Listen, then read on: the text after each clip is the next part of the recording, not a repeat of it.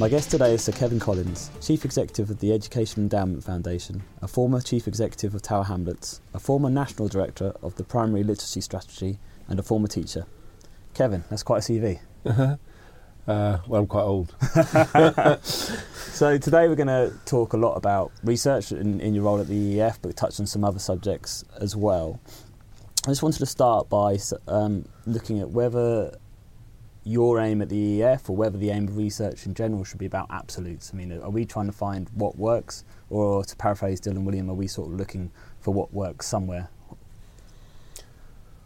I think we're absolutely not looking to nail what works. There's no absolutes in this. It's always about trying to, if you like, reduce your uncertainty to get a bit more confidence about what you do.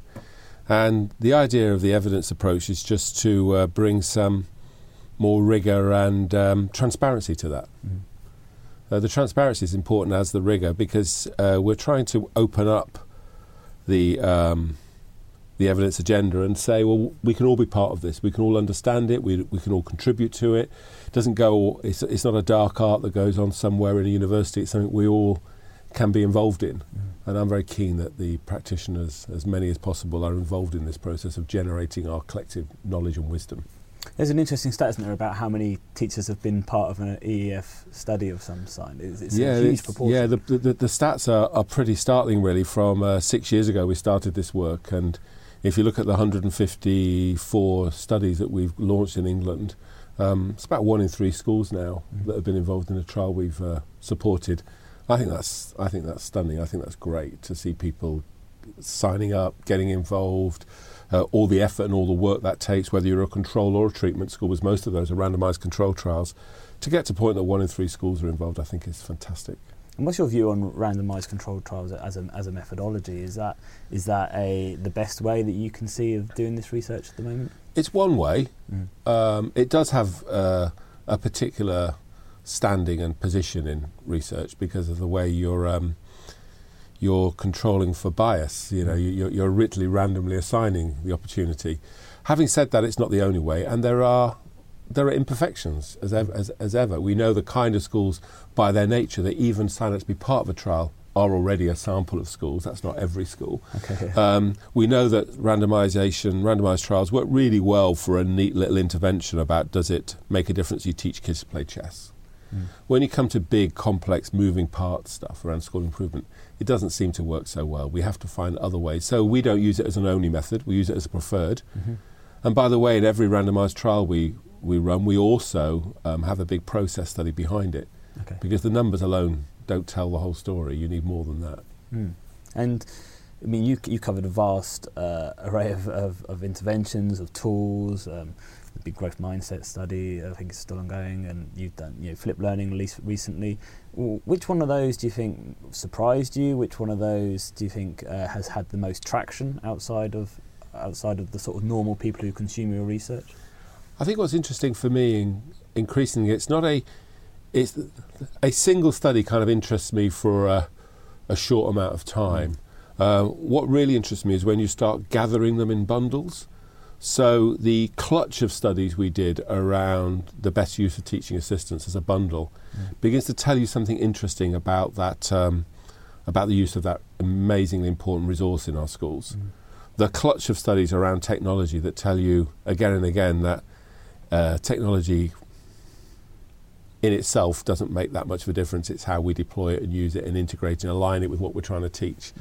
The clutch of studies that tell me that the way we talk to children, the way we engage them in metacognitive kind of conversations that drive up their thinking seem to be really important. So it's not the individual studies, I'm happy to talk about them, it's the bundles that really start exciting me, because they give us sort of themes of knowledge. I think that's where the promise lies, rather than there ever being a sort of silver bullet. We're going to have one golden study that jumps out above all others. I think it's going to be themes of knowledge. And that's why we've now organised our stuff around these 11 themes of education, which is more and more where we're clustering the learning. It's interesting you say that, isn't it? Because a lot of the research debate centres on, we have this sort of celebrity culture around research.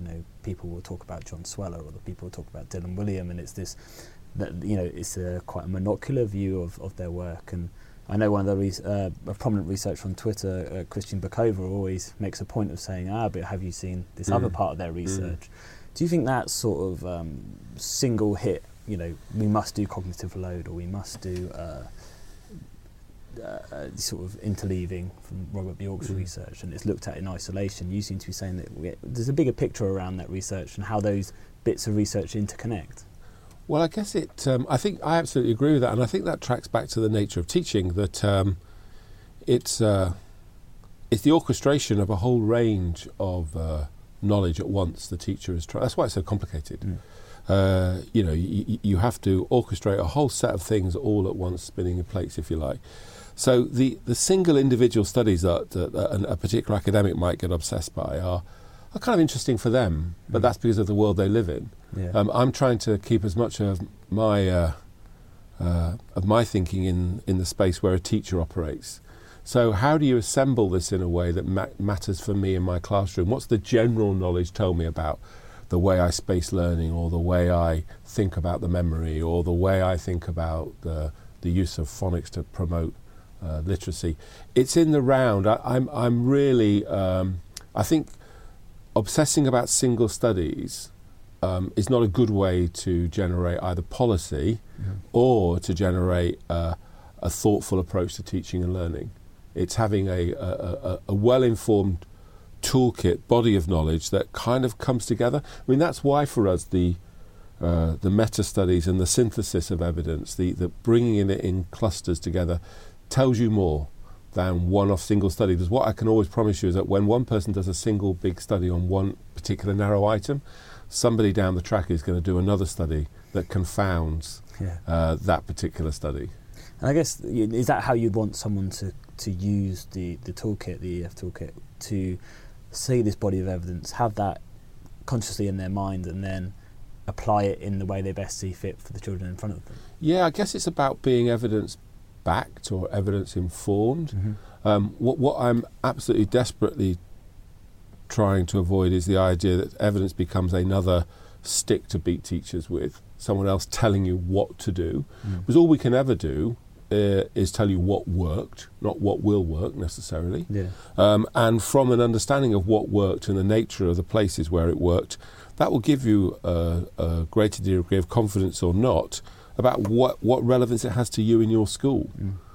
You have to assemble the wisdom, the knowledge coming from evidence, from judgment, from a whole range of things, to design and create programs and ways of working that are right for your children and your staff.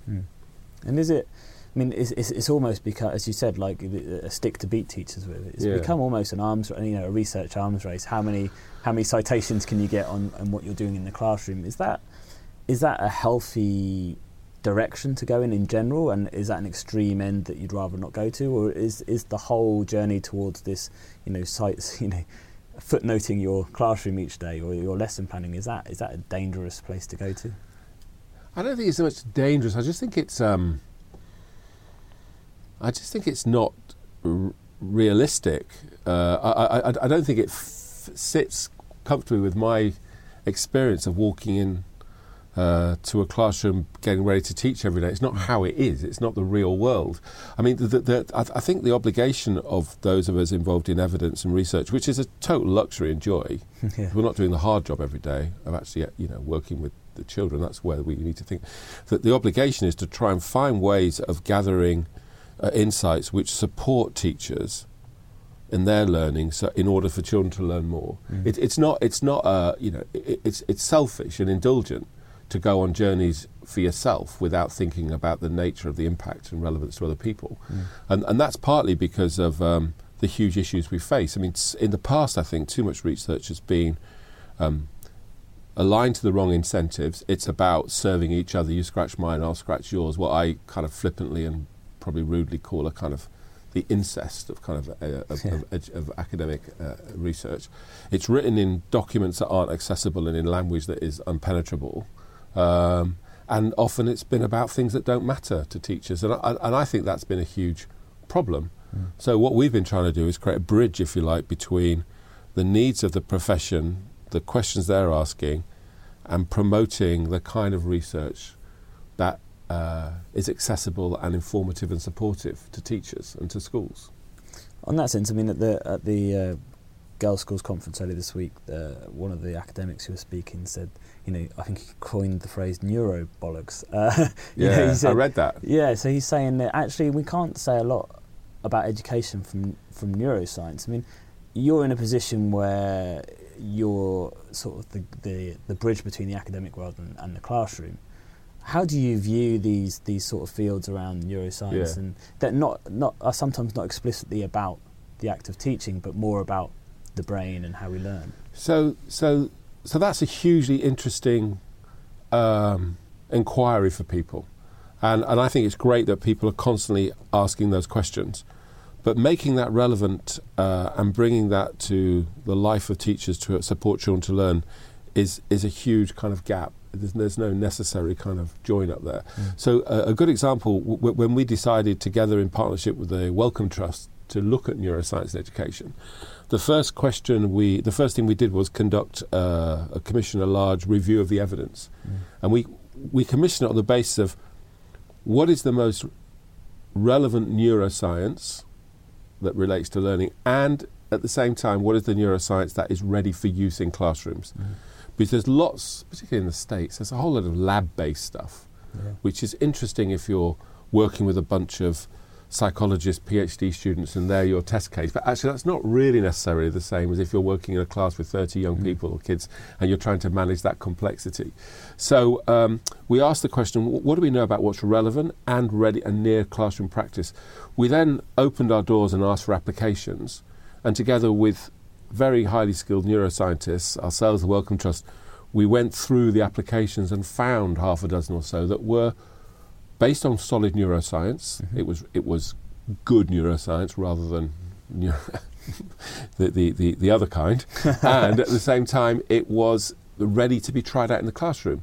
So a study we're doing, for example, at the moment on space learning is really interesting. What do we know about the duration of learning and how you create gaps between learning, which is hugely influenced by neuroscience, and that makes a difference. So we're trying that out in real classrooms. Likewise, the study we're doing on uncertain rewards. What do we know about incentives to be more motivated and engaged? Because we know that uncertain rewards has a strong neuro basis. So it's trying to link the two things together, the classroom practice as well as the science. So you're almost you're choosing the research in the same way that you want teachers to use the research. It's through the filter of the teacher and learner experience in the classroom. The process is the same. Well, this takes you back to the RCT. You see, this is why our studies are large. For us, 90 schools in a study is not unusual. Now, if you go to some of the some studies people will have heard a lot about, read a lot about, had a huge amount of influence. When you dig down, it turns out that it was a very small study with, a couple of hundred kids. Now, we like to do things at a significant scale, so we can see that they do operate genuinely in classrooms. And if they're not ready for that, we'll fund what we call a pilot, just to check that it can operate in the normal English classroom. And if it can't pass muster at that point, doesn't fit within the context, we won't even go there. We'll say, look, this has got to be something that fits within our culture and our way of working. And that after a pilot of testing that, we'll then move into an efficacy trial, which gives us enough power, enough number of schools to detect an effect. And then if it works at that scale, which is kind of 1 in 5 at the moment, are coming through that with cost effective, with enough kind of confidence, we then scale it even bigger and do it again, an effectiveness trial. Now you get into hundreds of schools. So you're constantly trying to move things along that pipeline to get bigger and bigger confidence and bigger numbers, to get greater confidence that actually this wasn't chance, this genuinely was that thing that was making a difference, and enough of a difference with a low enough cost that it's worth other people thinking about. And then when you get to that end stage, you calculate an effect size in months' progress. And there's been a few murmurings and a few criticisms around how accurate that, or how useful, that month's progress terminology is. Do you want to talk a bit about why you decided to use month's progress and how that is calculated? So a great deal of our work is informed, as you know, by the Teaching and Learning Toolkit that was developed at the University of Durham with Steve Higgins, who's kind of needs a huge amount of acknowledgement for his work in all of this. The months of progress really is to try and say that when you calculate difference, you can always use some sort of statistical measure. The question about that is how engaging or how relevant is that to a teacher or a school leader. So we were trying to find, if you like, a currency that really speaks to the job that you do. You might say in medicine, is it life expectancy? Is it quality of life? In education, it's how much more progress do kids make in a school year when I adopt this approach compared to that approach. Now, when you take that, of course, it comes with a set of, there's a compromise you're making. So from the detail of a statistical measure, you're moving to something a bit broader. You're taking one age of kids as the standard, so we're taking 11-year-old as our point of reference, and yet we know that it's probably easier to get shift when children are younger than when they're older. So you're losing something there in the nuance. But we find that overall, the creating, simplifying, not making it simple, but simplifying to promote access to the evidence has been a large part of our success. And I'm not saying it doesn't come to a degree with there are caveats and you lose some precision, but I think that's worth it if you're buying people into the principle and to the literacy, if you like, of evidence to inform their work. And I guess if you're expecting them to use it in a holistic way and not a prescriptive way, then again that sort of compromise is ironed out in that. Yeah, and you have to go deeper. We say about the toolkit, it's so essential that you always go deeper. You use it as a starting point for a conversation, not to tell you what to do, and you always think about the fact that it's a range, that underneath those headline numbers, those averages are ranges that you need to really get your head around.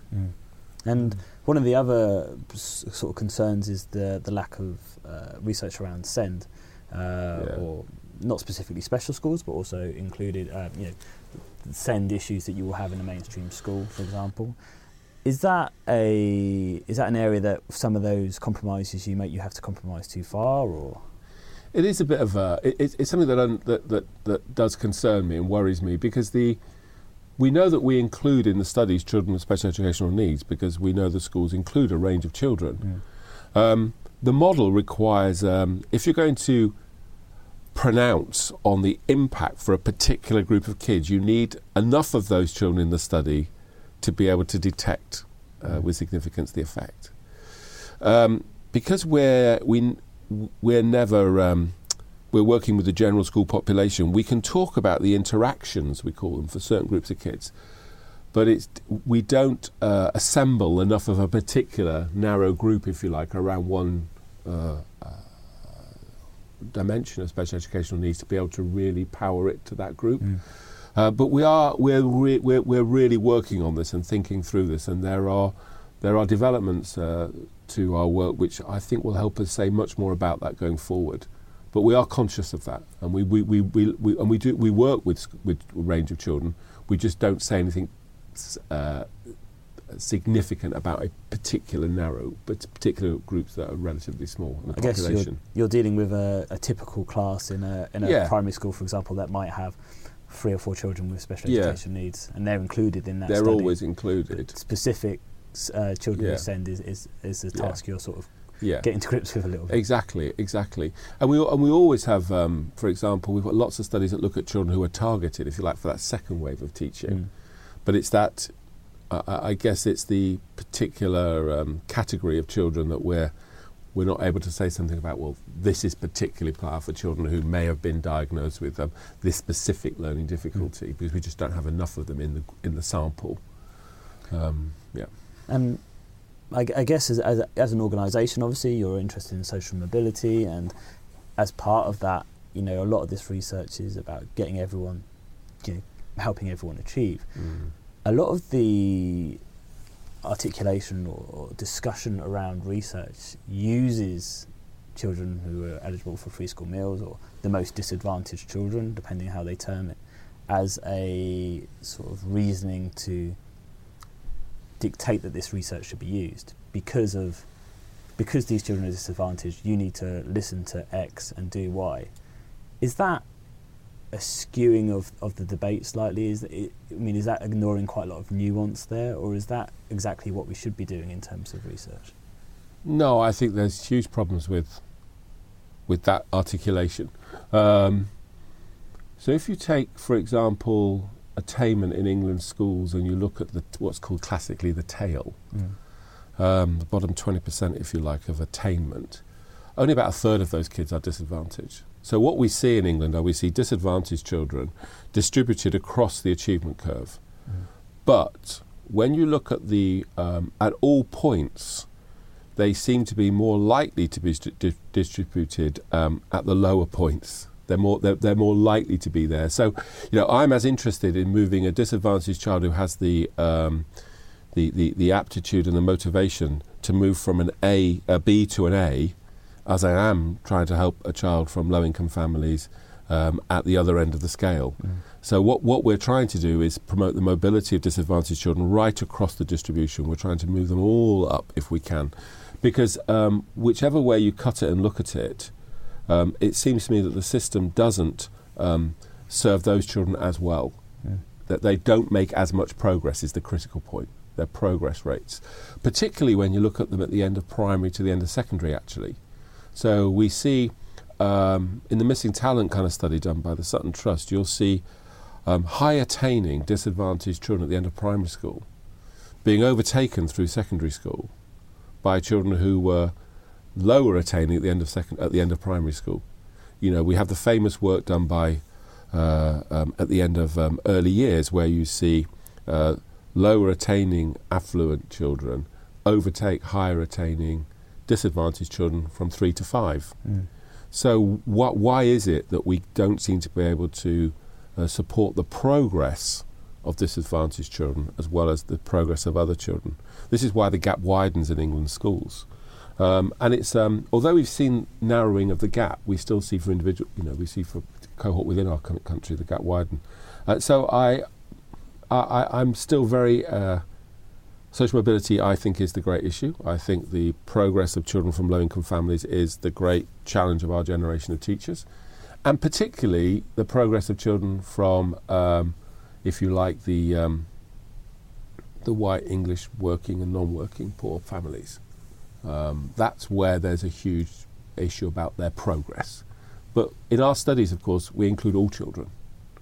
But we look for that interaction. What improve outcomes for all, but particularly improve outcomes for low-income kids. Do you think the answers are going to be found in how you teach a child, though? I mean, is it the case that if you use X technique in terms of pedagogy and Y technique in terms of behaviour, then that child from a disadvantaged background will improve? Or is it that unless you have a real grasp of the social factors that are happening outside the school? I mean, there's quite a bit of split debate on that, and I've been to schools where teachers will tell you both sides of that. Do you have any, in your position, do you see any heavier weighting on each? So I think the hypothesis I'm personally building around this, I think there's something about in early years, there's something about our attention to language and communication, self-regulation, self-control, and parental involvement engagement. Now, I don't think disadvantaged children learn differently, but I think you're trying to, in some areas, you have to find a way of organising your provision to help them make more progress more quickly. Now, that means that the structure, the nature of the way you do it, has to be thought through, because you might not come to school with so much education capital. You come with everything else. You come ready to learn. You come desperate to learn. You come with families with just as much aspiration and desire for their children.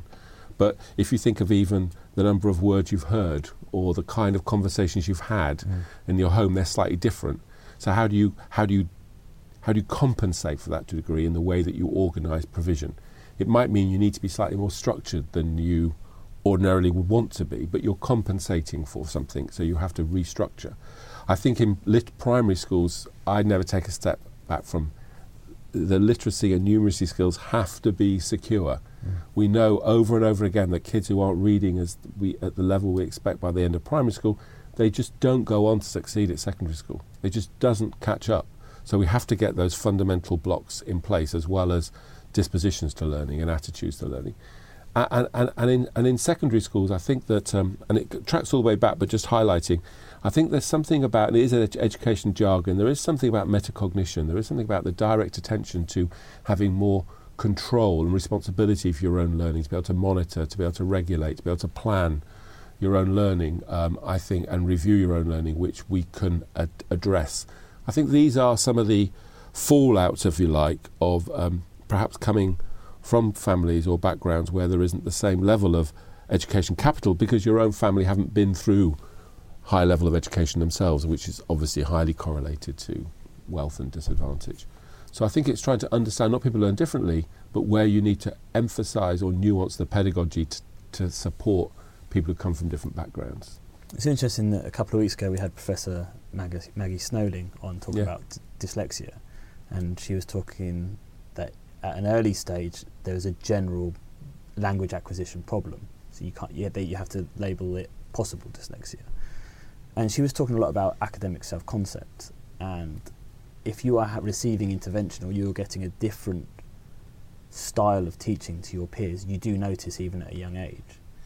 And how wary do we need to be about the narrative around disadvantage, and how, as a teacher, we react to those children? You know, we may think we're doing the best we can because we're intervening in a certain way, but that concept of academic self-concept, if you like, how crucial is that in how we react? Yeah, I think it's really important and really interesting, this question, that the sense of the self as learner, I think the self-efficacy almost in all of this is very important. We know, for example, that as you get older, disadvantaged children are more likely to believe they can't, whereas some children strut around the world with total confidence and belief that they can. Yeah. And they happen to come from one kind of background generally, or all too often, not always.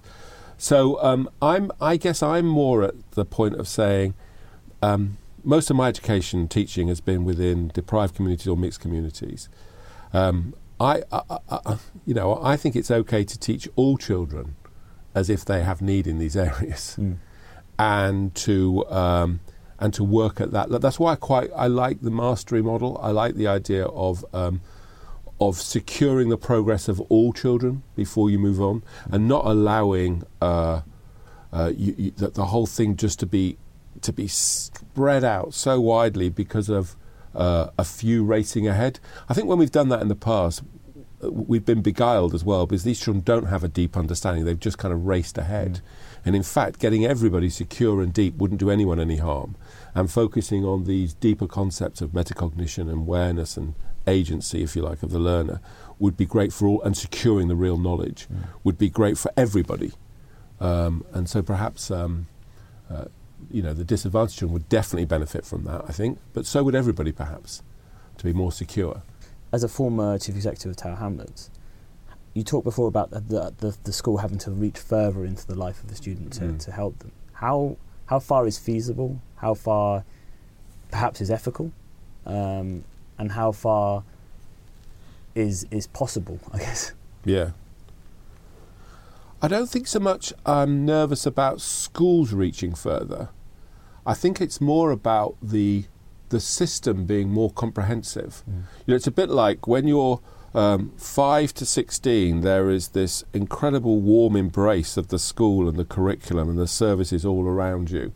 It's as you get older, the system seems to, quite rightly in a way, but for some kids worryingly, kind of move away from you. So if you're 19 and you haven't got level 2 qualifications, now what? Well, the future of adult education in this country has been dramatically reduced. You don't have the skills at 19 if you haven't got level 2 to get on a level 3 to apprentices. You can't go into the mass professions. Where do you go? What happens year after year to that group of 200,000 people? So it's a more, dare I say, because it's not fashionable, but it's a more cradle-to-grave concept that we have to support people to get the skills they need to participate fully, not only as people that contribute economically, but as future parents themselves, all of that. So I worry about the kind of cliff edges of it. Likewise, in early years, I think the provision of 15 hours, potentially 30, into 2-year-olds has been one of the great revolutions since I started. I still don't think we've yielded the benefit from that because we haven't invested properly in it. We've created access but not quality. So anything we can do now to focus on building great early years, and I include reception in all of that, and great post-16, that's the agenda. I'm personally a bit tired of structural questions around 5 to 16. I'm over it. Yeah. And I think our schools are pretty good. I think we need to, we've got some of the greatest schools in the world. I believe that. We haven't got enough, that there's just too much variation. That's the challenge there. But before they get to school, and 16 to 18, I don't think we can really hold our heads up. That bit is not working. Those bits are not working. So Kevin, thank you very much. Thanks ever so much.